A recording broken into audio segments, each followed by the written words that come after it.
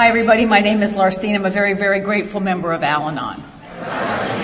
And I want to thank you very much, Jane and Glenn, for the invitation to get to come. And Brantley picked us up from the airport, and Lisa and Chris and Tony, who sent me emails all the time, and Paulette, who sent me cards and notes. I mean, the hospitality here is beyond. You know, I love the hospitality of this part of the country. I think everybody could learn a lesson from you guys. I mean, it's remarkable. And thank you for making me and my husband feel so welcome. It's just a real honor and a privilege to get to be here. And, of course, all the speakers that you've had, you know, and that you're going to have. I mean, you have some of the best that AA has to offer, and I'm an expert on it because I go to lots of AA meetings. And, you know, and Charlie and Katie are very, very dear to my heart. And I appreciate Charlie's appreciation of Al-Anon. I had to hit him a couple of times, but he's finally getting it. And then Bill, who, you know, we talk about Bill, you know, because Bill really did almost die. He is not BSing nobody from this podium. I mean, we all saw him and thought, man, this is scary, scary stuff. And even after he got his liver transplant, it was even scarier because he had, you know, as an alcoholic, you just never accept a gift easily. You know, it's always got to be a fight, you know, and so, and he got a new liver and his kidneys were pissed. You know, I mean, it's just so typical of an alcoholic. And you just can't get a new liver and be happily ever after. No. So, but anyway, you know, that he sits with us here today is just as an answer to God's prayers for a lot of people. And I've known Bill for a really, really long time. I know both of Bill's wives.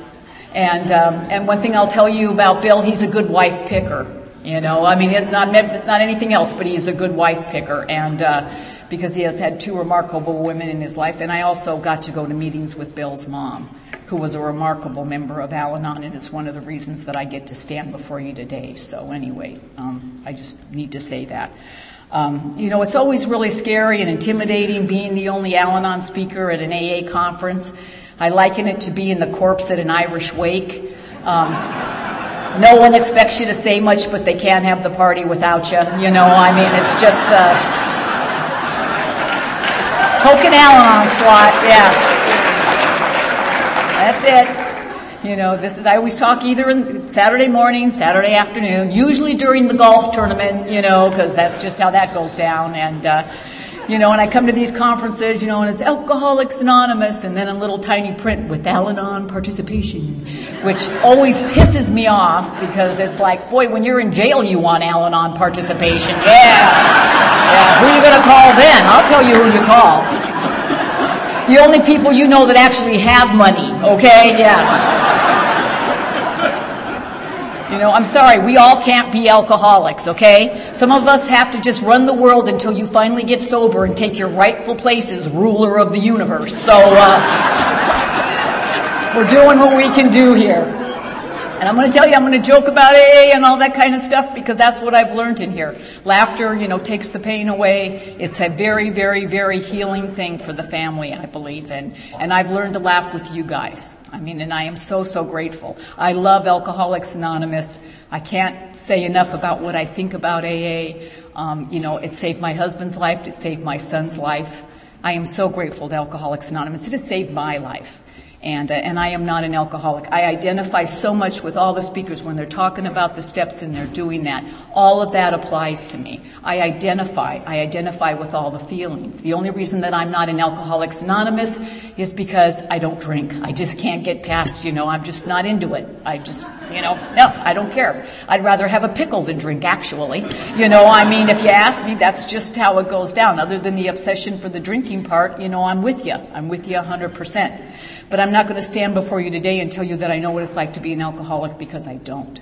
I do not understand the compulsion to drink. I don't understand the allergy. I don't. It's not my experience. And I don't need to know that. I just need to know that it actually happens. And I've witnessed it in my husband and my father and my sister. And in, you know, my husband, I know that it's a real deal here. But I am not an alcoholic. I do not understand. I'm not going to talk about that. You know, I've been tasked to talk to you about the family afterwards. You know, and when I look at the, you know, the Big Book of Alcoholics Anonymous, which I read. In our Al-Anon literature, it says you should learn all you can about the disease of alcoholism. It is clear about that. And the only place I know to learn all I can about the disease of alcoholism is in open meetings of Alcoholics Anonymous and by reading the Big Book of AA. I tell all the people that I sponsor in Al-Anon, you need to read the Big Book. If you're going to deal with alcoholics, you need to read the Big Book because it's like the owner's manual, okay? If you want to know what's going on here. I mean, I read this sometimes and I'm like, holy crap. And, when my husband first got sober, he says, I wasn't going down on. He goes, you need to read the chapter to wives and the family afterwards. That's what they told me. And so I read the chapter to wives and the family afterwards. Gag me with the spoon, okay? I'm sorry. Just being honest, all right? It's just like, and I'm pissed too. Chapter 8, that's where we come in? Chapter 8? I mean, I'm like, whoa. We just barely beat out the employers. Thank you very much for including us at all. And, and again, attitude is everything here. I didn't want to read anything that was going to help me in this book. I don't care. This is your book. You read it. You're the one that needs help. And, I am the good guy here. And, and any chapter that starts out with, like in the family afterwards, our woman folk, okay, I'm gone already, I'm out, sorry, yeah, woman folk, this buddy, and, they have suggested certain attitudes, like, shut up, do what I tell you and we wouldn't have to be here, because my husband is really, really big at reminding me that if it wasn't for him, I wouldn't be here, and then I've learned in Al-Anon, well, if it wasn't for you, I wouldn't freaking need to be here, dude, so, I mean, but again, but that's the relationship that starts in the family disease of alcoholism, and it's just the absolute craziness. And I remember reading this book, and I had such a hard time with those 2 chapters for a very, very long time. And I know that Lois really did want to write those 2 chapters, the chapter to the wives and the family afterwards, especially the chapter to wives. She really wanted to be the person, and I know she was hurt that Bill did not ask her to do that. And, but again, however that all plays out and why and whatever, is the deal. But when I'm reading that, what it reads like to the family person, it's like, it talks about, our deepest, darkest path can be our biggest asset. And then like a paragraph later it says, but if your husband's had an affair and cheated on you, don't bring it up because it might upset him. Whoa, we don't want to do that now, do we? And then all this, like, it didn't upset us, but I guess we don't want to upset him. And that's just what I keep reading. Don't rock the boat. Be nice, no matter what he does, no matter, and there's if he drinks, cheerfully try and help him get, it's okay, no big deal. Yes, it's a big deal. And, but again, my emotions and where I'm coming from. And like I said, I wrestled with this for a long, long time. But then when I got, to the back of the family afterwards. And and one more time, and when I wrestle with anything and I have a question about it, and it has been shared so much about here, it's about, think about it, pray about it, and I think answers come when you do pray about things. And at the end of the chapter, let me get here. The end of the chapter to wives is actually where it is. It says, we realize that we have been giving you much direction and advice. We may have seemed to lecture. If that is so, we are sorry, for we ourselves don't always care for people who lecture us. But what we have related is based upon experience, some of it painful.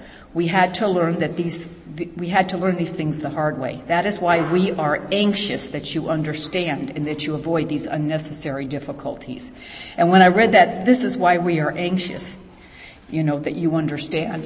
What I really kind of got out of the thing, and I think that Bill was really trying to say, is that, it's hard to get sober. It's hard to stay sober.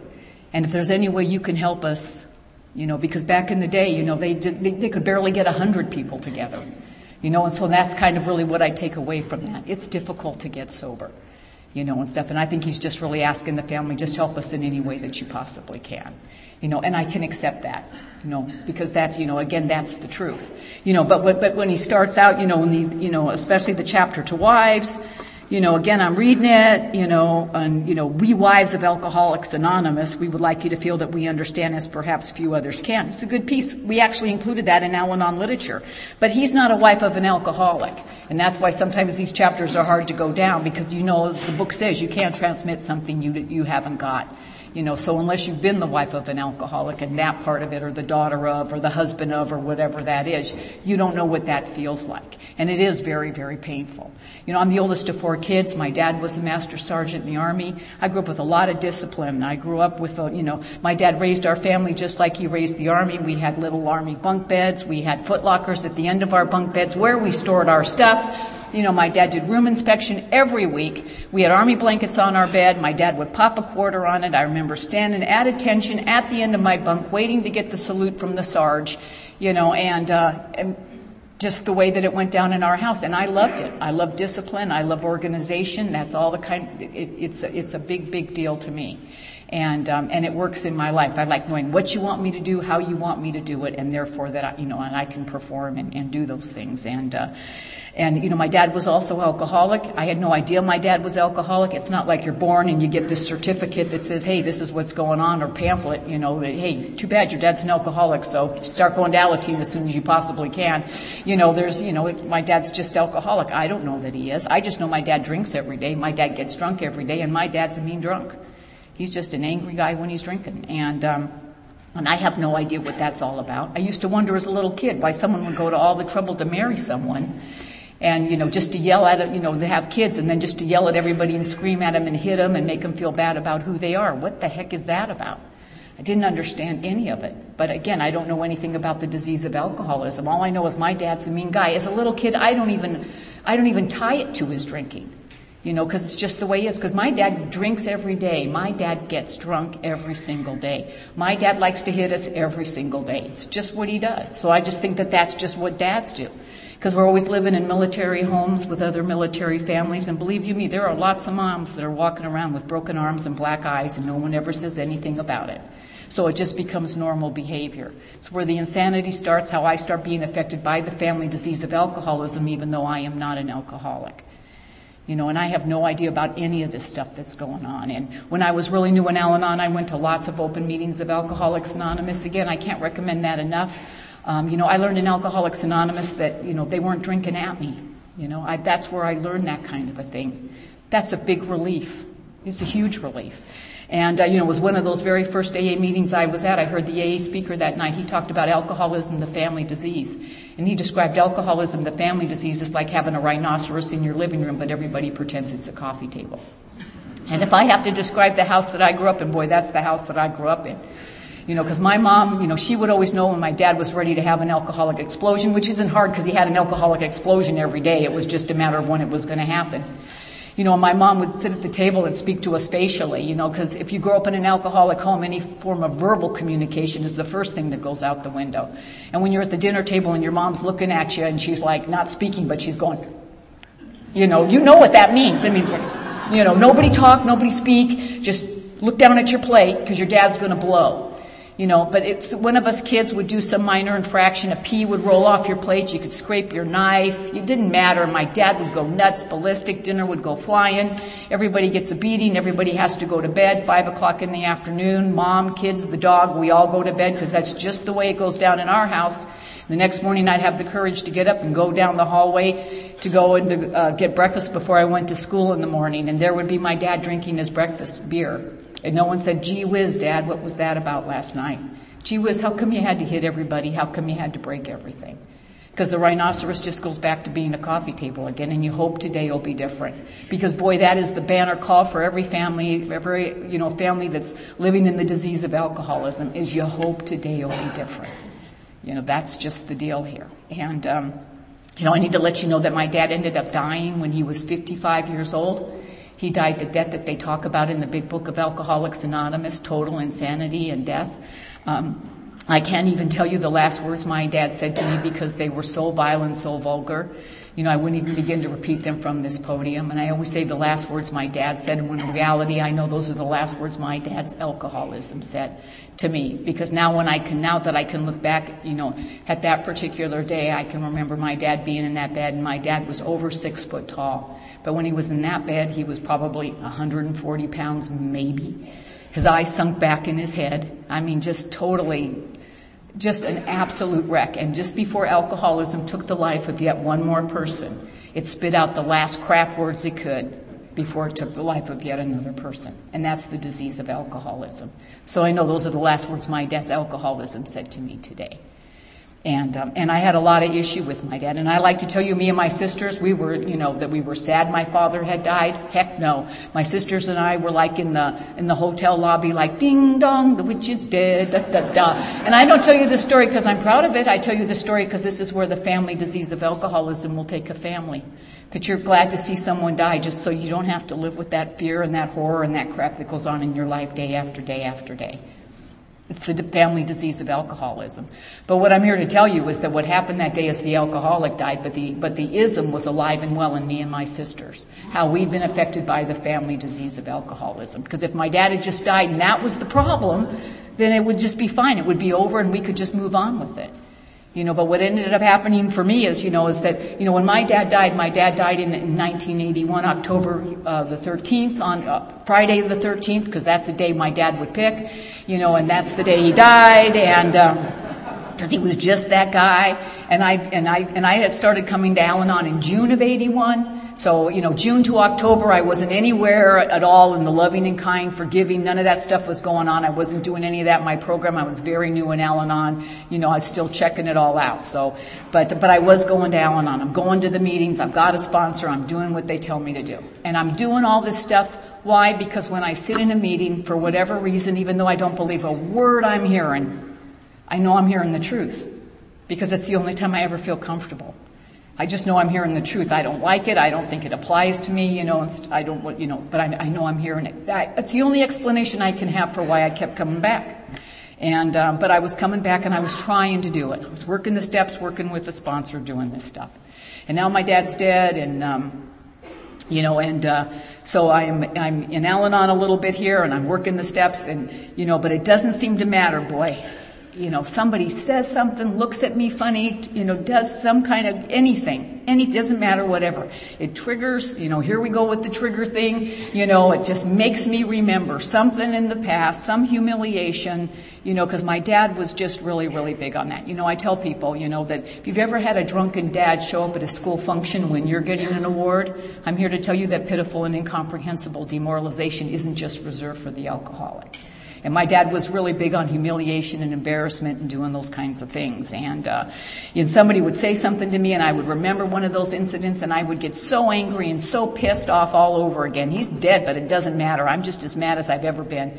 And I don't know how you are, but when I'm mad and pissed off, I like to take that home and share it with my husband and my children and the people that I love and care about the most. Because that's the family disease of alcohol, manifesting itself, the best way it can. And if you can involve the neighbors, yay for you, extra points, it's just suck everybody into this suck hole of misery as much as possible. I don't know what it is about that disease that demands it, but it's just, that's what goes on. And I didn't want to be doing it. I'm going to the meetings, I'm learning about recovery. I'm hearing your stories. I want to have this in my life. I just don't know how to turn it off.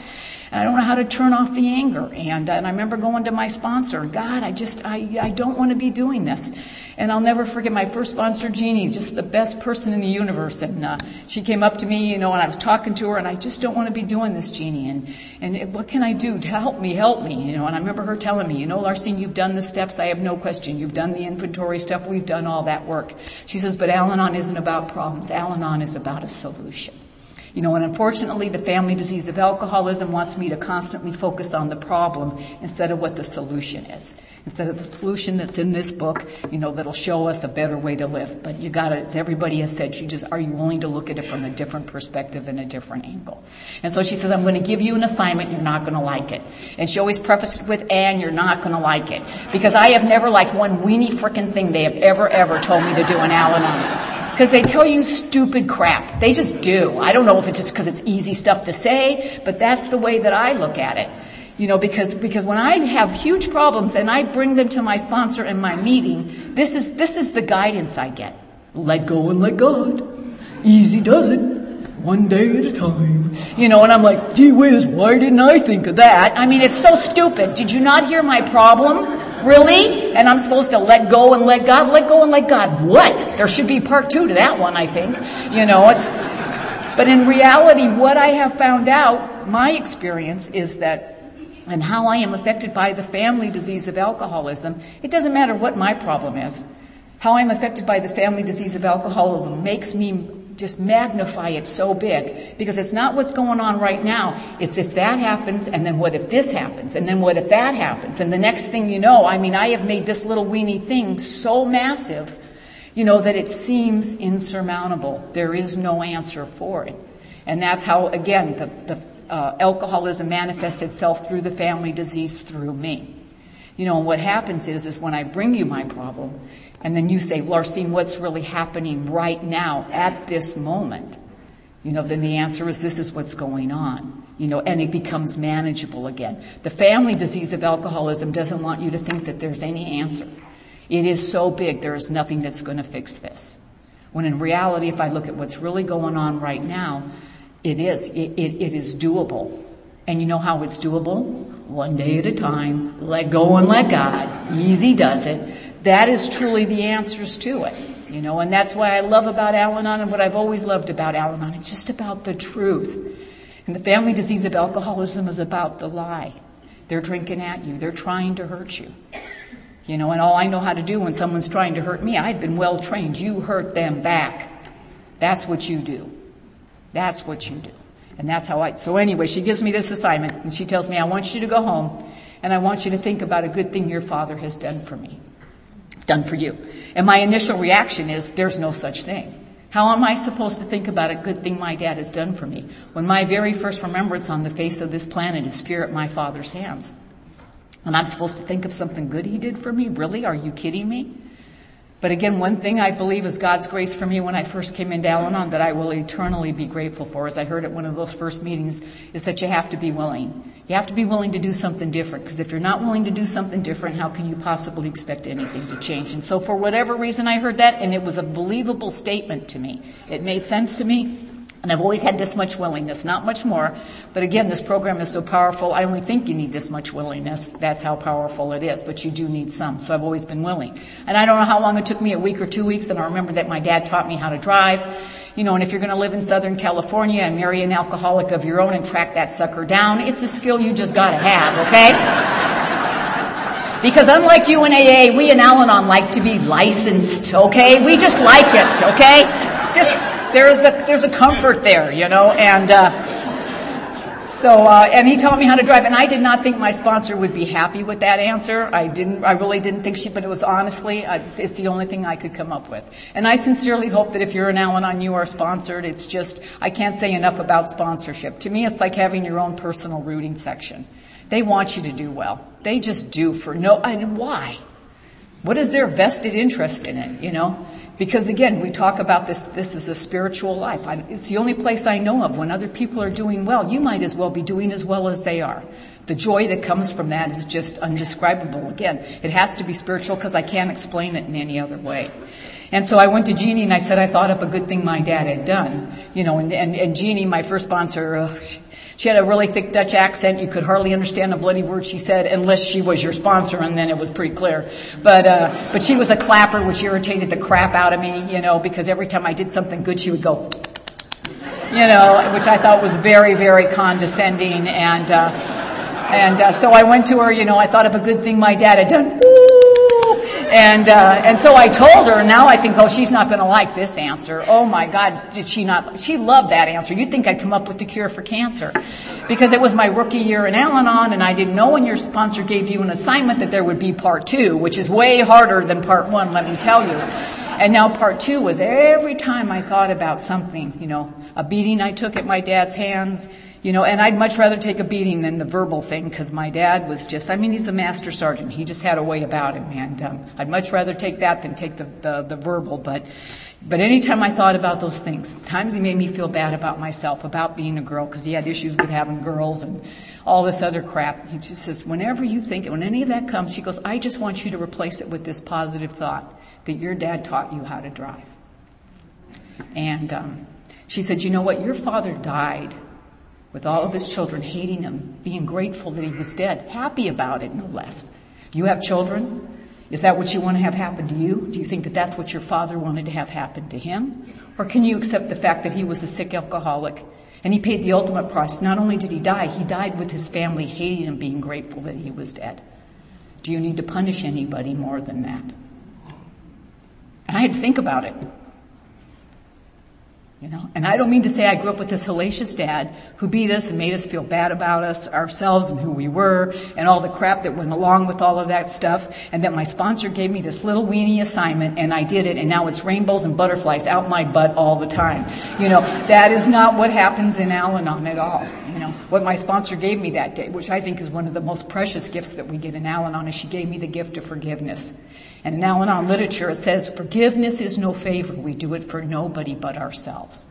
Because, see, I always thought if I forgave my dad, I was letting him off the hook, and I wasn't going to let him off the hook. Because it was wrong. And Al-Anon has never tried to teach me that was right or anything. It's not what it's about at all. It's about the disease of alcoholism and how I'm affected by it and how my father was affected by it. And I always thought that if I let him off the hook, I was letting him get away with it. When in reality, what I've learned in forgiveness is what forgiveness does is it gives me the opportunity to have the shot at a good life. If you want me to tell you what Al-Anon does for me every day, it gives me the opportunity to have the shot at a good life. But I'm the one that's got to take the shot. I am the one. That's all that it does. It affords me this opportunity by working these steps to the best of my ability to have the shot at a good life. And when I was able to forgive my dad and understand that he was a sick alcoholic, and that was the very best that he could do. Who am I to question the very best that anybody can do? That's just the best that they can do. I can't ask any more of that. And he died ultimately with his children hating him, being grateful he was dead. I don't need to punish anybody more than that. When my dad ended up, dying, my dad was a Korean War veteran, a World War II veteran. He was a very good soldier. He was a lifer in the Army. He saved people's lives during the war. He's a Purple Heart recipient. He was a good soldier. There's no question about that. And they ended up bringing me, my mom had divorced him and I was in charge of everything, so they brought me his ashes and the flag and all this stuff, and I happened to be home alone that day and they dropped all that stuff off. And I took my dad's ashes downstairs and put them in our laundry room behind our garage there, and I took them down the garage and I put them in the laundry room and I put them behind the washing machine, and I said, you sit here and you think about what you did. And, my dad sat there for a bloody long time, let me tell you, okay? A long, long time. Every time I go down to the laundry, hey, Sarge, guess who's in charge now, Sarge, and girls rule, okay? And every so often I pick up that box and shake the shit out of it. There, how does that feel, Because it's a process and it was all sponsor approved, okay? I just want you to know. We all got to do what we got to do. But anyway, when I was a teenager, my dad got out of the Army. We moved to Southern California. Up until this point, I was born in Europe. We always lived on, in military bases, Eastern Seaboard. We moved to California in the 60s. No rules and regulations there at all. Us girls are getting old enough to date. Very, very hard to date in my house because my dad has a lot of rules and regulations about dating. We have to bring these little weenie boys home to meet my dad. My dad's over 6 foot tall. He's got one dark eyebrow. He can raise like 6 inches over this side of his forehead. He looks like the devil himself standing there. And he's an ex-master sergeant. There's not really even such a thing as an ex-master sergeant. That just always stays with you. And so we bring these little weenie boys home, and my dad would give them the master sergeant drill. Where are you going? When are you going to be back? And then he would tell them what part of their anatomy he was going to remove if we weren't returned in the virginal condition of which we left the house in the first place. So really hard to get a second date in my house. Almost never, ever happened. And, I had one guy, I didn't get out the door with him. He was just gone, And, but the fact that my dad always had a handgun or a hand grenade in his hand never helped matters any. And, but again, I never thought anything about that. Because my dad he always had a gun or a hand grenade. He was always going to blow up the neighbors or the Helm Bakery guy or, again, he's drunk every day. He's pissed off at somebody every single solitary day. And I share this with you because, see, this is how I get affected by the disease of alcoholism. I liken growing up with the disease of alcoholism as like having a bowl of crap in front of you. And I don't think there's anybody in this room that'll eat a bowl of crap in one sitting. But I'm here to tell you, growing up in an alcoholic home, that you'll choke down a teaspoon of that every single solitary day, if that's what you have to do just to make it be quiet, just to have some kind of peace. Again, hoping tomorrow will be different. That's just because the behavior is so crazy. It says in our Al-Anon literature, how we become nervous and irritable without knowing it. And it's when every good sense tells us that there's something wrong with the alcoholics drinking and thinking, we still hide how we feel and what we know. And we know it's crazy, but we're living in the middle of it, so I have to rationalize and justify and make it be okay. That's what I have to do. And so anyway, when I was 17, I met my husband. I should have known there was something wrong with him because my dad liked him right away, okay? And that had never, ever happened before. And, and I remember, and Butch and I, that we were fixed up. It was a blind date, and we went on this bowling date. And after we went bowling, Butch stopped at a liquor store and he'd asked me what I would like to drink. Well, Butch is a few years older than me, and he'd been married once before, back living with his mom and dad, had a kid. Should have been clue number 2 to me that there was something wrong, but that went right over my head. He wasn't wearing underwear either, which I think is always a big clue that you're going out with an alcoholic. I think it should be in the Al-Anon literature, but just my opinion. But anyway, he stops at a liquor store, and I'm 17, and he asked me what I would like to drink. Well, there are laws in the state of California about the drinking age, and I proceed to tell him the laws of the state of California, and that I am an underage minor, buddy. And I know he heard that day what he still hears today when he doesn't want to hear what I'm saying. He heard blah, blah, blah, blah, blah, blah, and he went in and got a gallon of Red Mountain wine, if nothing else, to impress me with his wine knowledge, because I don't know nothing about wine. And we went back to his house. We played this game. It's called Pass Out. I don't know if you guys have ever heard of it or not. First date. And but it was a game with rules. I read the rules. I'm big on that stuff. And so I play this game, and I don't drink because it's against the law to drink. I have learned really early on, boy, do what the Sarge tells you to do. You will follow orders. Do not rock the boat, and I am a rule person. It's been ingrained in me. And so I don't drink because it's against the law for me to drink. But now I'm going to play a game called Pass Out. And I have another rule is I have to win every game I play. So, and again, that's Army training. We do not surrender. That's a bad word in my house. You will win. If you have to cheat, it doesn't matter. This is war. It's always full out war. If you're playing the game, you will be victorious. And, and I got stories that my dad, never mind, I'm not even going to go into that. But he used to give me a baseball bat when I was playing with older kids so I could beat the crap out of them if they didn't let me win. And so other people wouldn't let me play with their kids, but again, that's another deal. And but I have to win. So I drank maybe a half a glass of this god-awful wine, and I won. That was what that was all about. And guess who drank the rest of the wine? And I'm going to tell you what I still remember about that day. God, I had so much fun. He's a fun guy. Just fun. Made me feel good.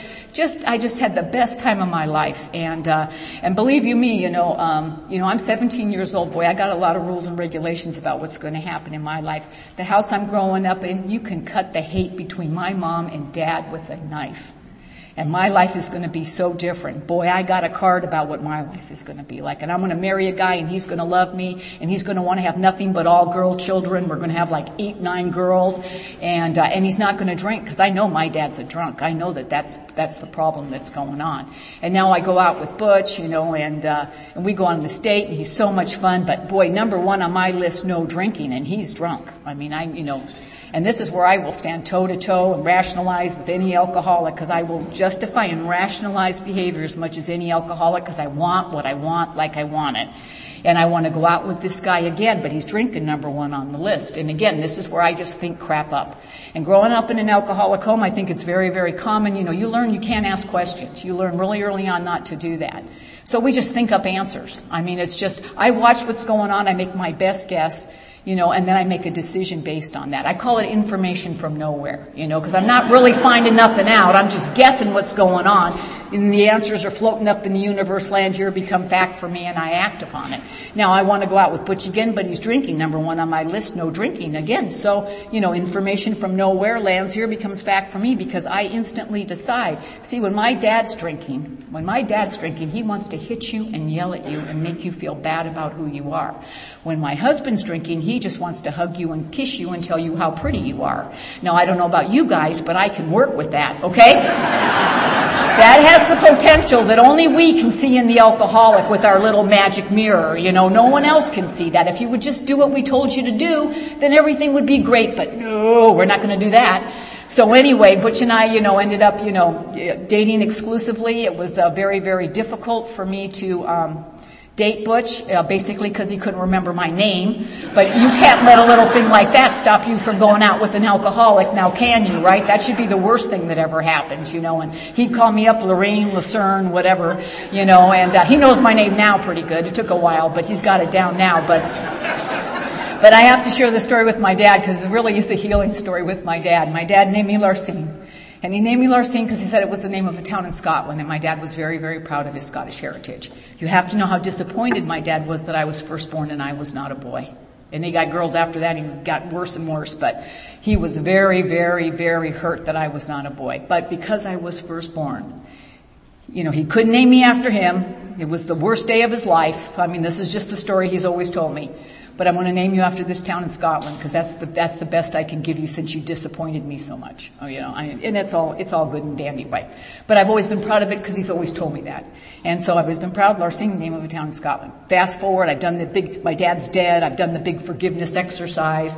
I get curious about Larsine, Scotland, and this is before Google and computers. You wanted information, you went to buildings called libraries, okay? And I go to the library to look up Larsine, Scotland, and nothing. I can find nothing on this. So I go to the reference librarian because it's just a little neighborhood library. And I tell her what I know, can you look this up for me? It's the name of a town in Scotland. It's really all the information I have.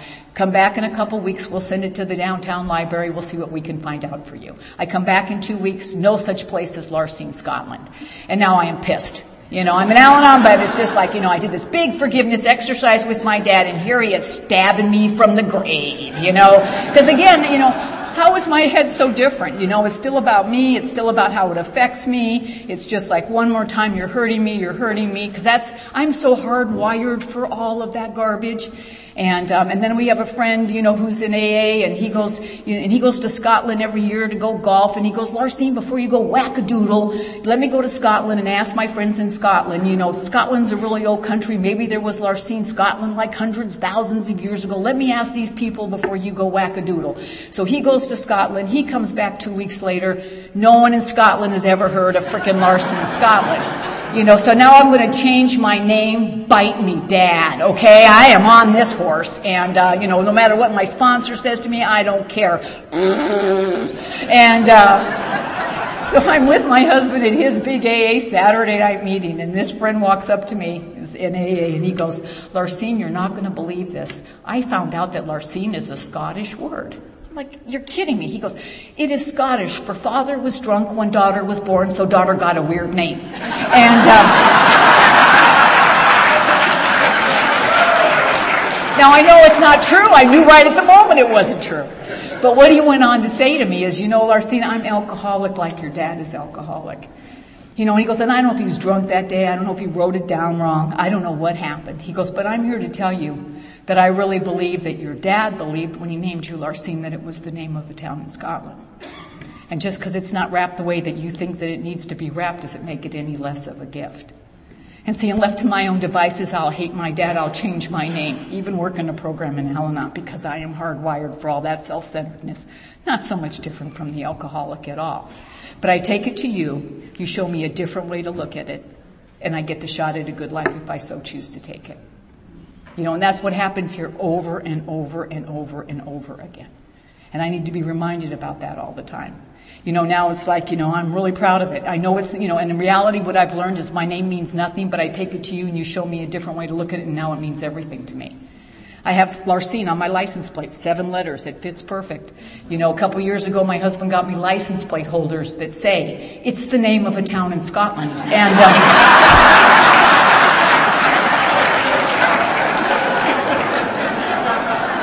And I swear to God, I've had 2 total strangers come up to me and tell me they have been there. You can't make it up, okay? You just can't, okay? It's just what goes on. But anyway, so Butch and I started dating, and like I say, and I mean, he never hid from me his drug use, his alcohol, none of that stuff. He was always in my face. This is what I do. He never pretended he didn't. I'll tell you, when I walked into Al-Anon, if you would have said, Larsine, did you have any idea your husband was drinking like he was or doing drugs? I would have absolutely said I had no idea. Because again, it's the lie of the family disease of alcoholism. I'll tell you, I'm the most responsible person on the face of the planet, but I don't want to take responsibility for the choices that I make. Because I have learned, I've grown up in it's somebody else's fault. Somebody has to be at fault. I am hardwired for that. It's a terrible thing to be hardwired with. What I've learned in working through the book and working through the steps and whatever, it's just everybody just looks at it. You guys are looking from alcoholism as people who are afflicted with the disease of alcoholism. You're just on one side of the glass. I'm on the other. To you, it looks like it's on the right. To me, it looks like it's on the left. Neither one of us is wrong. It's just the way that we're looking at it from. It's just the way that we're looking at it from. And that's the lesson that I constantly have to keep redoing and redoing and redoing. It's not about whose fault it is. It's about what's the problem now, what's the solution. Where are we going to go from here?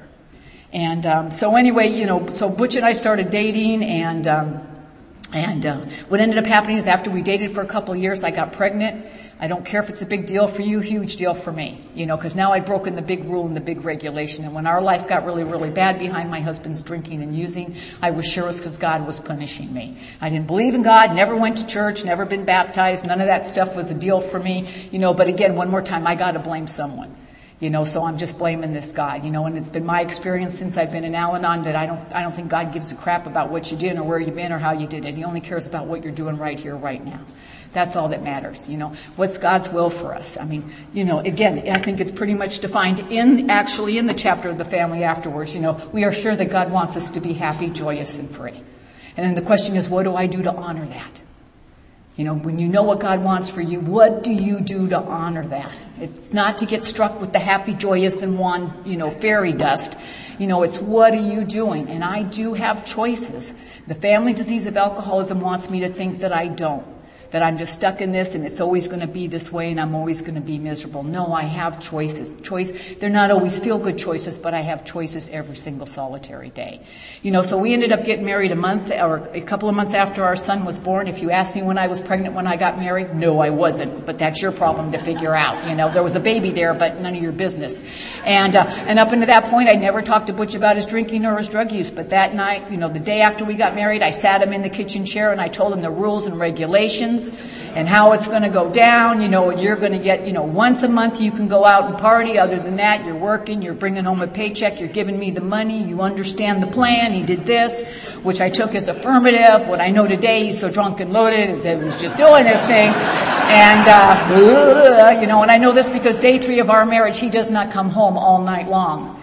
And this is a huge violation of the rules and regulations that I have sat down. And I am proud to stand before you and tell you my husband begged for the silent treatment. He begged for it. He never got it one time, boy. Because I was like a little dog, just as soon as he'd come in, just, and language, I don't even know where I learned this language from. Again, information from nowhere lands here, becomes fact for me, because I'm sure if I say the right mothers and effers in the right order, he'll have some spiritual awakening, or whatever the deal is. Just the insanity and the craziness it's absolutely insane. And I'm just going to tell you one drunk story. And I got a call one day from his friends that I affectionately refer to as the scum of the earth people. And these are the drug dealers. And my husband is so drunk and so loaded at their house that if I do not come and get him, the drug dealers, are going to call the police. Okay, that's the condition, So I put on my cape and off I go to rescue him like I always do. And our son was just a baby at the time, and he's laying in the drug dealer's bushes. They kicked him out of the house, and I'll never forget the drug dealers looking between the Venetian blinds to see if I've come to get him. And I get him in the car, drive home. I take our infant son upstairs, put him in his crib. I come down to get Butch. He's gotten out of the car, fallen in the street, cracked his head on the curb. I'm bleeding. I'd like to tell you I am concerned about him. I am not, I am not, it was always my plan that he should die. Someone said, why didn't you just divorce him and let him win? I don't think so. That's not going to happen. No. But I don't want anybody to see him in this condition, and I can't lift him up because he's 180 pounds of wet washcloth. Forget it. So I grab him by the ankles. I heave him up over the curb. I'm dragging him down the sidewalk, little trickle of blood following, It's like a little snail trail like thing. And why we call these people normies, I have not a clue. But I'm dragging a guy bleeding by the head down the sidewalk, and this guy's driving down the street, and he stops his car and says, "Are you having a problem?" I go, "Yes, my husband's fallen and he can't get up." And it's the truth. So anyway, we get him up, and so he's, the guy's got him across his shoulder, and I'm on the other side. And for whatever reason, again, I'm very organized. When emergencies happen, I just make a list in my head. 1, 2, 3. I'm trained that way. That's what I do. And once it goes on the list, it's got to get checked off. It's going down in that order. So not only does he have a head injury, I have to get him in the house, I have to get him upstairs because he has to be in bed because that's on the list. So, and now we're going up the stairs, and and Butch and I are just cursing and yelling and screaming at each other, and Mr. Good Samaritan no longer wishes to participate, okay? Not everybody likes the crazy, okay? They don't. And so that guy was out the door, and now Butch is on the bedspread, big puddle of blood. I'd like to tell you, oh my God, and stuff, but I want him to die, but I don't want my fingerprints anywhere, and I'm the only one in the house, okay? What am I going to do here? So I call 911, I'm hysterical. They sent a hook and ladder truck, paramedics, the police, everybody's there. I'm in the bedroom with the baby crying. The paramedics clean him all up. He's got a little freaking weenie cut, but the police come in and they go, "Mrs. Gantner, your husband says he injured himself because you pushed him down a flight of stairs." And of course I had not done that. But this is serious stuff going on here. I have a small child with me right here. My husband has accused me of doing this, hellacious thing. They could take my child away from me. They could arrest me and take me to jail. And I am the sober person in this whole scenario. And do I have any? No, I tell you what I do. I go red hot. I just go so freaking raging angry. How I am affected by the disease of alcoholism, because I don't even care. So I tell the Redondo Beach Police I didn't do that, but if you'll prop him up, I'll be happy to push him down in front of the Redondo Beach Police. Because that's the insanity of my disease. Because I want someone to say, "You are so right, Larcene. You are the good guy. What's going on in your house is crazy." Because alcoholism doesn't want you to think that. My husband all the time, he's like, he loses vehicles, which still baffles me to this day. Okay, I'm sorry. You guys are like, how do you lose things that weigh thousands of pounds? I just don't even know how you do that. But he's a truck loser from way back. And so he's home and there's no truck. And I'll say to him, "Butch, where's your truck?" And you know what you say back? "What truck?" Like there isn't a truck to be had, And then when it's not there, you go, "Well, what happened to my truck?" Like, I know what happened to your truck. That's the insanity of the thing. One time he told me, "We're having a big fight. I'm leaving you. I'm done." "No, Larcene, don't. We'll get a babysitter. We'll go out to dinner. I'm not going to drink anymore." We go out to dinner. We're going to talk about it. We go to this Italian restaurant. First thing he does is order a carafe of wine. "I thought you said you're not going to drink anymore." You know what he says to me? "This is wine."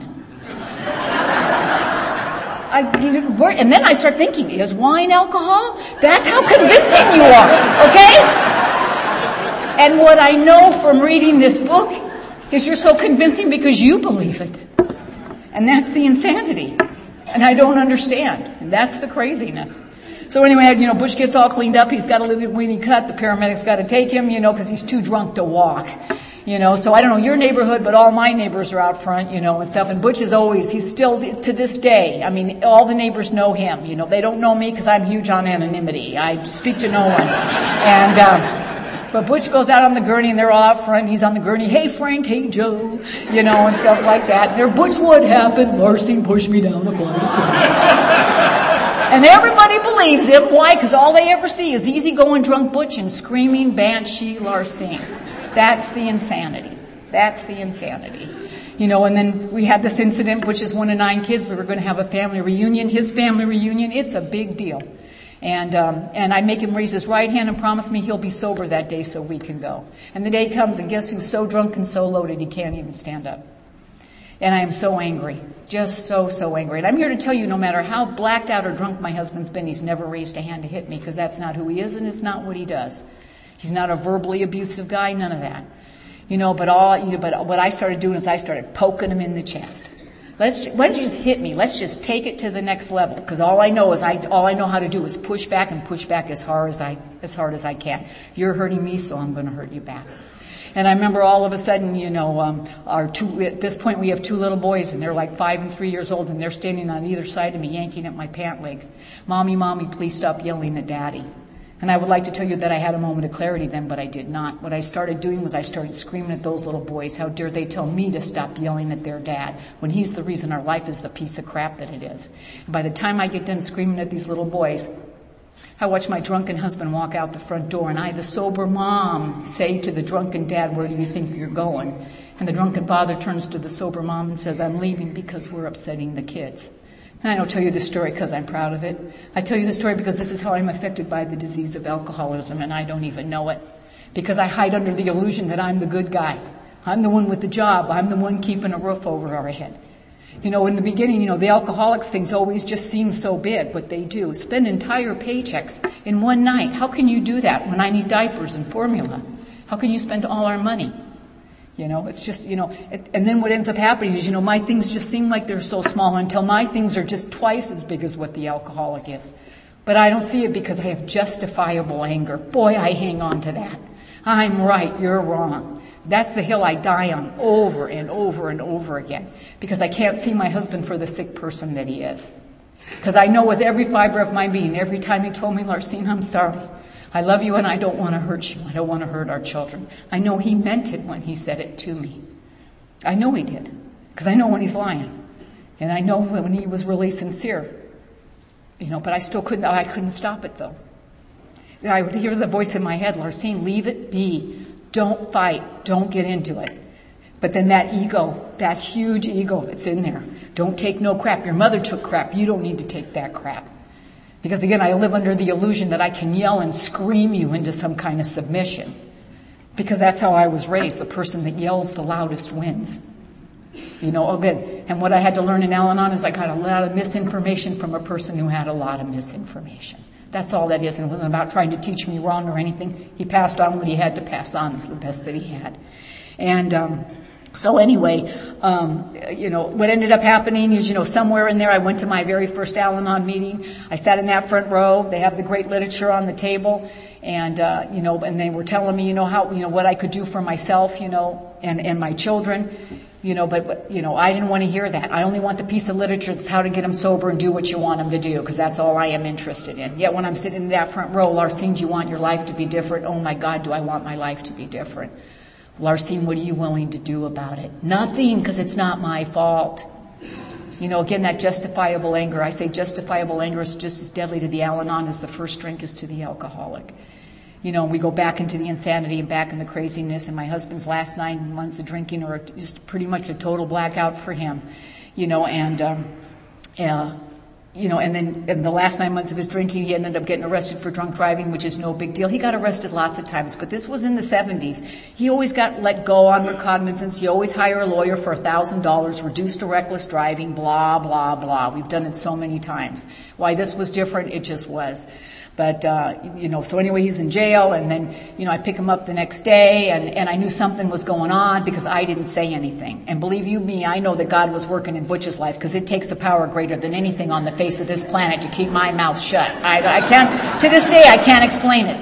I cannot explain it. And, and I just found out about this hospital program that they had just started, and, so anyway, after a couple of days, he comes down and makes that understatement of the century. I think I have a problem because you guys are so quick on picking up on that. And so I gave him the number of the hospital. And again, God working in his life because I'm the organizer. I'm the one that does the stuff. But I didn't. I just gave him the number. Here, you call these people and see if they can help you. And he arranged to go into the hospital, and I remember him going into the metal. They had to put him in the metal part of the, the lockup ward first because he had to detox. He's been through DTs before when he tried to quit, so they had to detox him from all the drugs and all the alcohol, so he's in the metal part, the mental institutional part of it, and stuff. And so I'm leaving, and the guards are there, and they're letting me out the locked doors and stuff, and I hear, Butch Larcene, come back, and I walk back because I'm sure it's because he's changed his mind. But instead, he reached into his pocket, and he handed me the Valium that he brought in case of emergency.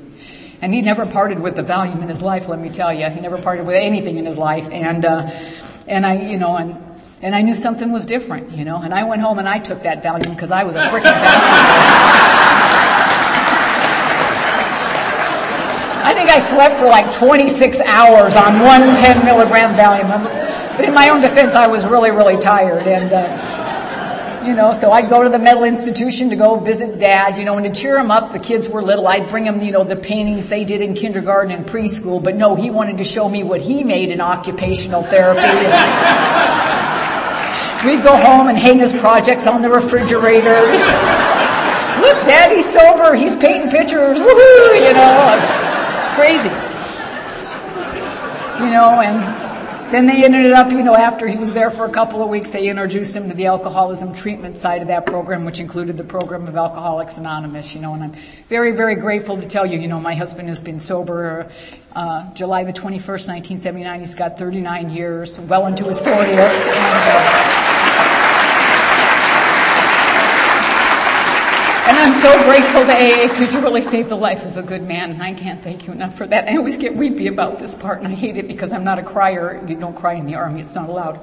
But and Al-Anon will whoosh your ass out too, just giving you a warning. But I always get weepy about this part, not because my husband lived, because AA ruined my plans. You saved him. Thank you very much. And but I want you to think about if my husband had died and my wish had come true. And I want you to think about that really angry woman raising those 2 kids. And I want you to think about what kind of life you think we would have today. It's easy to blame the alcoholic. If you want to just put all that on them. But when they're gone, what kind of a person do you think I would have been today raising those 2 little boys? That's how the family is affected by the disease of alcoholism. So anyway, then he gets sober, and I'm sorry, you guys, you know how you are when you first get sober. It's like, I'm sober, give me the checkbook, 30 days and it's like, kiss my sober butt, it's wonderful, it's all of it. It's just like, and again, my interpretation of it, it's weird, because all of a sudden he's happy and lovey, and I go with them to AA meetings. AA women come up to me, are you Butch's wife? Yes, I am. We just love him. Yeah, I bet you do. Yeah, chapter 5, how it works. I get him sober and you steal him away from me. That's, again, all the sick crap. And I'm sharing this with you because it's so important to know. It's not always easy being a family member and all this stuff that's going on. I've been dealing with my husband for years, trying to help him every way I knew how to help him. And it, obviously not the best or whatever, but doing the very best that I could. And then, boy, he's in AA, and boy, he just loves you guys up the freaking gazoo. How wonderful you are, and this is and that is. I go with him to meetings, because I need to make sure he hears what he's supposed to hear, because he's not real quick. And there's only 12 steps. How stupid are you people? How long does this take? I mean, good God. And, but as a when you're at a meeting, I was at one of those very first meetings, and some guy got up to the frickin' podium, and he got his driver's license, and the whole room came unglued. I've had a driver's license since I was 16. It's not a big deal. But I don't know it's a big deal in Alcoholics Anonymous.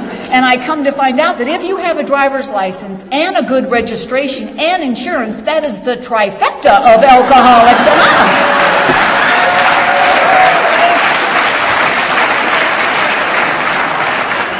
But my interpretation is you guys set the bar really low, okay?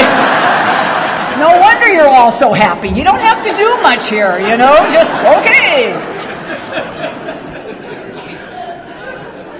And it's because I come in expecting so much. I just want to have peace and quiet. I just want my husband to be well. I just want to have a family like I've always thought a family is supposed to be. And I've learned now on you can't make that happen. You can't force that. What people ask me all the time, what Al-Anon is about? If I have to say what Al-Anon is about in one word, it's about love. And it's just, and there's no more to it than that. When Bill talks about, the Al-Anon and his mom being focused and all that other time, believe you me, I know we joke about it and all that, but it's all coming from love. Because I know his mom. I went to meetings with her mom. And I know how much his mom loved him and wanted him to be as well. It's what every parent wants for every kid. You know, we had to deal with our son. You know, when I first find out Butch was alcoholic and somebody said to me, you know, it's hereditary and it's in your genes and stuff. My boys were little. I went home. I made them both raise their right hand and promised me they would not be alcoholic. Okay, we did pinky swears, the whole freaking 9 yards. Fast forward, you know, I'm in Al-Anon a while now and Butch is sober a while. We're both really active. I come home from a meeting. My youngest son is 12 years old. He has dropped LSD. Butch comes up and goes, Earl just dropped LSD. Oh my God, you know, and Butch is like, calm down. You know, I've got him listening to Mozart and drinking milk. Because isn't it nice and handy that Butch knows what to do when you drop LSD? Oh, thank you. I'm glad that came in handy there. Who knew we needed that for parental training? And I've been in Al-Anon a while. I don't give a crap. He is not going to listen to Mozart and drink milk. I'm going in. And I'm in the bedroom with him all night long. And he still tells the story because apparently having your mother in your face all night long when you're on LSD going, is this what you wanted to have happen to you? It's not fun. It's not fun. And I have never made amends to that kid for it, and I'm never gonna. Okay? I'm just telling you. But that kid was a roller coaster ride for us. I mean, just absolute insanity. And then we're at our South Bay Roundup, and we have a great roundup just like you guys do, all of our friends. And you know, and my son is 19 at this point. I'm 15 years in Al-Anon. It's been a roller coaster ride. And I come home and I'm very disciplined about my exercise deal. And I've been gone for 3 days, so now I got to do 3 days of exercise, you know, in 1 hour. And so, because it's just how it is for me. And I have a treadmill in the garage, and I go out to my treadmill. And, you know, and I've just come home from the roundup. I mean, I am full of love and serenity and peace and just the stuff that happens in these rooms. But I go out to my treadmill, and next to my treadmill is my son's weight bench. And on there is a driver's license. It's a woman's driver's license. It has information. I love information. This woman lives in Glendora, California. Her birth date's on there. She's 32 years old. I instantly decide in 10 seconds or less, information lands here, that she has been in my house. She has had sex with my 19-year-old son. She has 2 kids, wants to marry him and call me Mom. I am all over this story, okay? You know, and I run in the house and I show Butch the driver's license at nothing because the man has no imagination whatsoever. Driver's license. No, it's not a driver's license. This is what happened. You know, and his eyes roll back in his head when I'm crazy like that, like they always do. We call Carol. Carol's my sponsor now, you know. You're nuts. So I call Carol. I tell her what I think happened. You know, and Carol rarely gives me direction, but that day she told me to shut up. She goes, I know you are scared for this kid. And what's the worst thing that can happen? They can die, and it happens. I can't tell you how many funerals I've been to for people who have lost their children because of this disease. And I'm here to tell you, there's nobody that feels like a black belt Al-Anon ever when that is going on. It's not what Al-Anon is about. It's not about not caring. It's not about turning. It's about unconditional love. That's what Al-Anon is about. And so I was, you know, and again, my fear drives me as much as it drives an alcoholic, absolutely positively. She says, Larcene, it takes just as much efforts to think good thoughts for this kid as it does bad ones. So instead of thinking up crap in that head to add to a plate that's already got enough crap on it, why don't you just pray for him instead? And I end my conversations, as I often do with my sponsor, never mind, you know, and stuff. Because I know, I've been coming for a long time. I just need to be reminded. You know, and as it turns out, I don't see that kid for a couple of days because of my work schedule and his drug schedule. And he comes in 2 days later with the driver's license, and he says, Mom, what do you do when you find a driver's license? Well, I don't tell him what I do when I find a driver's license. Because it's a very bad example, you know. Somebody who's working the steps, working the program. And like I said, it was a ride for that kid. Earl turned himself into AA when he was 36 years old. And I am so grateful to Alcoholics Anonymous, yet again, you know, for that happening. But I want to tell you, from 12 to 36, boy, it was a roller coaster. But what I learned in Al-Anon, what my sponsor kept pounding into me, unconditional love. She made me look up unconditional. You know what it says? No conditions. That's it. That's what it's all about. Because the truth is, one more time, Al-Anon shines the light of truth on it. I love this kid, and there's nothing he's ever going to do that's going to make me not love him. But I cannot fix him. If love could fix alcoholics, let me tell you, none of us need to be here. It's not the way it is, you know, and so I'm grateful. And, and when Earl got sober, I want you to know Earl didn't get sober because, his mom is in Al-Anon, his dad's in AA. He's been going to AA since he's freaking 3 years old. You know what he told me what he learned in AA, Mom? When I was going to AA as a kid, I learned how to fly under the radar, boy. I learned what to do not to get caught. Because you will hear in AA and exactly what you'll hear in Al-Anon, what you'll want to hear. And that's all he learned when he was doing that. And when he turned himself into AA, he did so because of one thing and one thing only. We say, but for the grace of God. I believe it's but for the acceptance of God's grace. My son got sober because as was spoken about, that window opened, that window of grace, and he walked through it, and you were there for him. And I am so, so grateful for that. So grateful for that. And our life has just been this absolutely, there's ups and downs. We have a grandson. He's 16 years old now. When he was born, just the absolute apple of my eye. I was so excited to be a grandma. I can't even tell you I've never been a grandma. I consider grandma a big do-over. Because this crap that went on with my kids and the things that I did, I am not proud of. Sober people beating my children because that's what I learned to do. I was 9 years in Al-Anon the last time I hit my children. And I'm not proud of that, but it's a process that you just have to do to get here. But you have to be willing to look at what you're doing and not pretending because you don't want anybody else to know this crap is going on. Pain is real. The things that we do, you have to constantly be on top of those kinds of things. And you have to be accountable to someone. And that's where prayer and sponsorship and all of that stuff will walk you through the things you think you can never, ever talk about. Because when I'm honest about what I'm doing and why I'm doing it, then something can happen. But until I come clean with that stuff that's going on with my life, I'm going to live the same miserable life that I have over and over again. So I'm just going to end with my grandma's story because when my grandson was born, I didn't know I was going to be a grandma. I'm real excited. I start making rules and regulations about grandma right away. The list is on there. Number 1 in the list is I must be there when the baby's born. I don't know why. It just goes on the list. It's important, and stuff like that. It turns out, and you know what? They got a popsicle stick. They know right away when the baby's coming now, so baby's going to be born in May. And I have all these commitments just prior to the due date, 4 of them in a row. And so I tell so my husband says to me, well, if you're going to be there when the baby's born, then you might want to get out of these commitments now. Now, let me tell you, when the alcoholic is the voice of reason in your house, you are in big trouble, okay?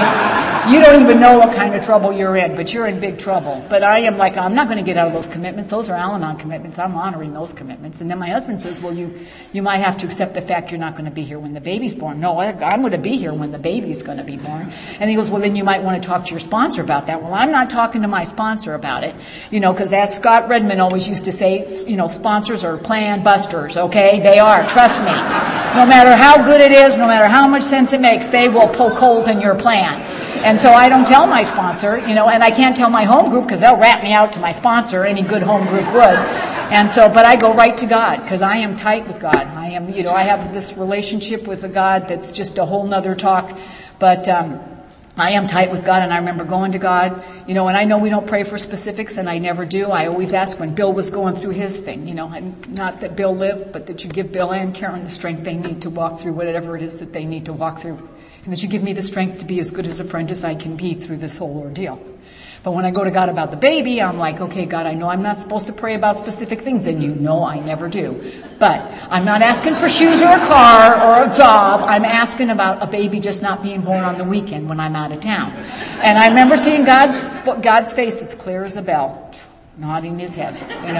It was like, yes, Larstine, you are of service. I will grant you this wish, and that's how it's going down. Because God's, I'm his special agent. He's going to cut me a little slack here. And, so anyway, I do all my commitments. Last commitment, I call my daughter-in-law Friday morning before I get on a plane. Not a twinge. First baby. Yeah, I'm gold, And so I get on the plane, and it's this little town in Minnesota. One plane in, one plane out every day. And I'm at this dinner, and my cell phone rings. It's Butch on the phone, and the baby has been born. Boy, I am pissed. I am so angry. I'm telling Butch, don't you touch that baby. Nobody looks at that baby. I am just like insane. And I'm at this conference, and they're, we're so happy to have you. And I'm like, I hate you people, Of course, that doesn't come out. That's what's inside. The outside says, yeah, And I go out because I have tools. I call my sponsor. I start screaming at Carol. I hate Al-Anon. This sucks. When do you get to be there for your family? I ask God for one little bitty baby, not to be born on the weekend. Do I get it? No. And I'll never forget, I'm in so much pain, and Carol goes, I'll have to call you back. Oh, thank you. Thank you very much. You know, good God, I'm like 20-something years in the program at this point. And it's like, and I'll never forget, I'm so angry, and then almost instantaneously my cell phone rings again. And it is Carol's sponsor, Charlotte. Now, I'm not sure how it is in Tennessee, but I'm going to tell you in Southern California, when your sponsor calls you, you have crossed the line, boy. They're bringing in the big guns to reel your ass back in. And I know better than to yell at her. I go the other way. I start crying, oh, the baby, I really want to be there when the baby's born. Wouldn't you get to be there for your family? This sucks.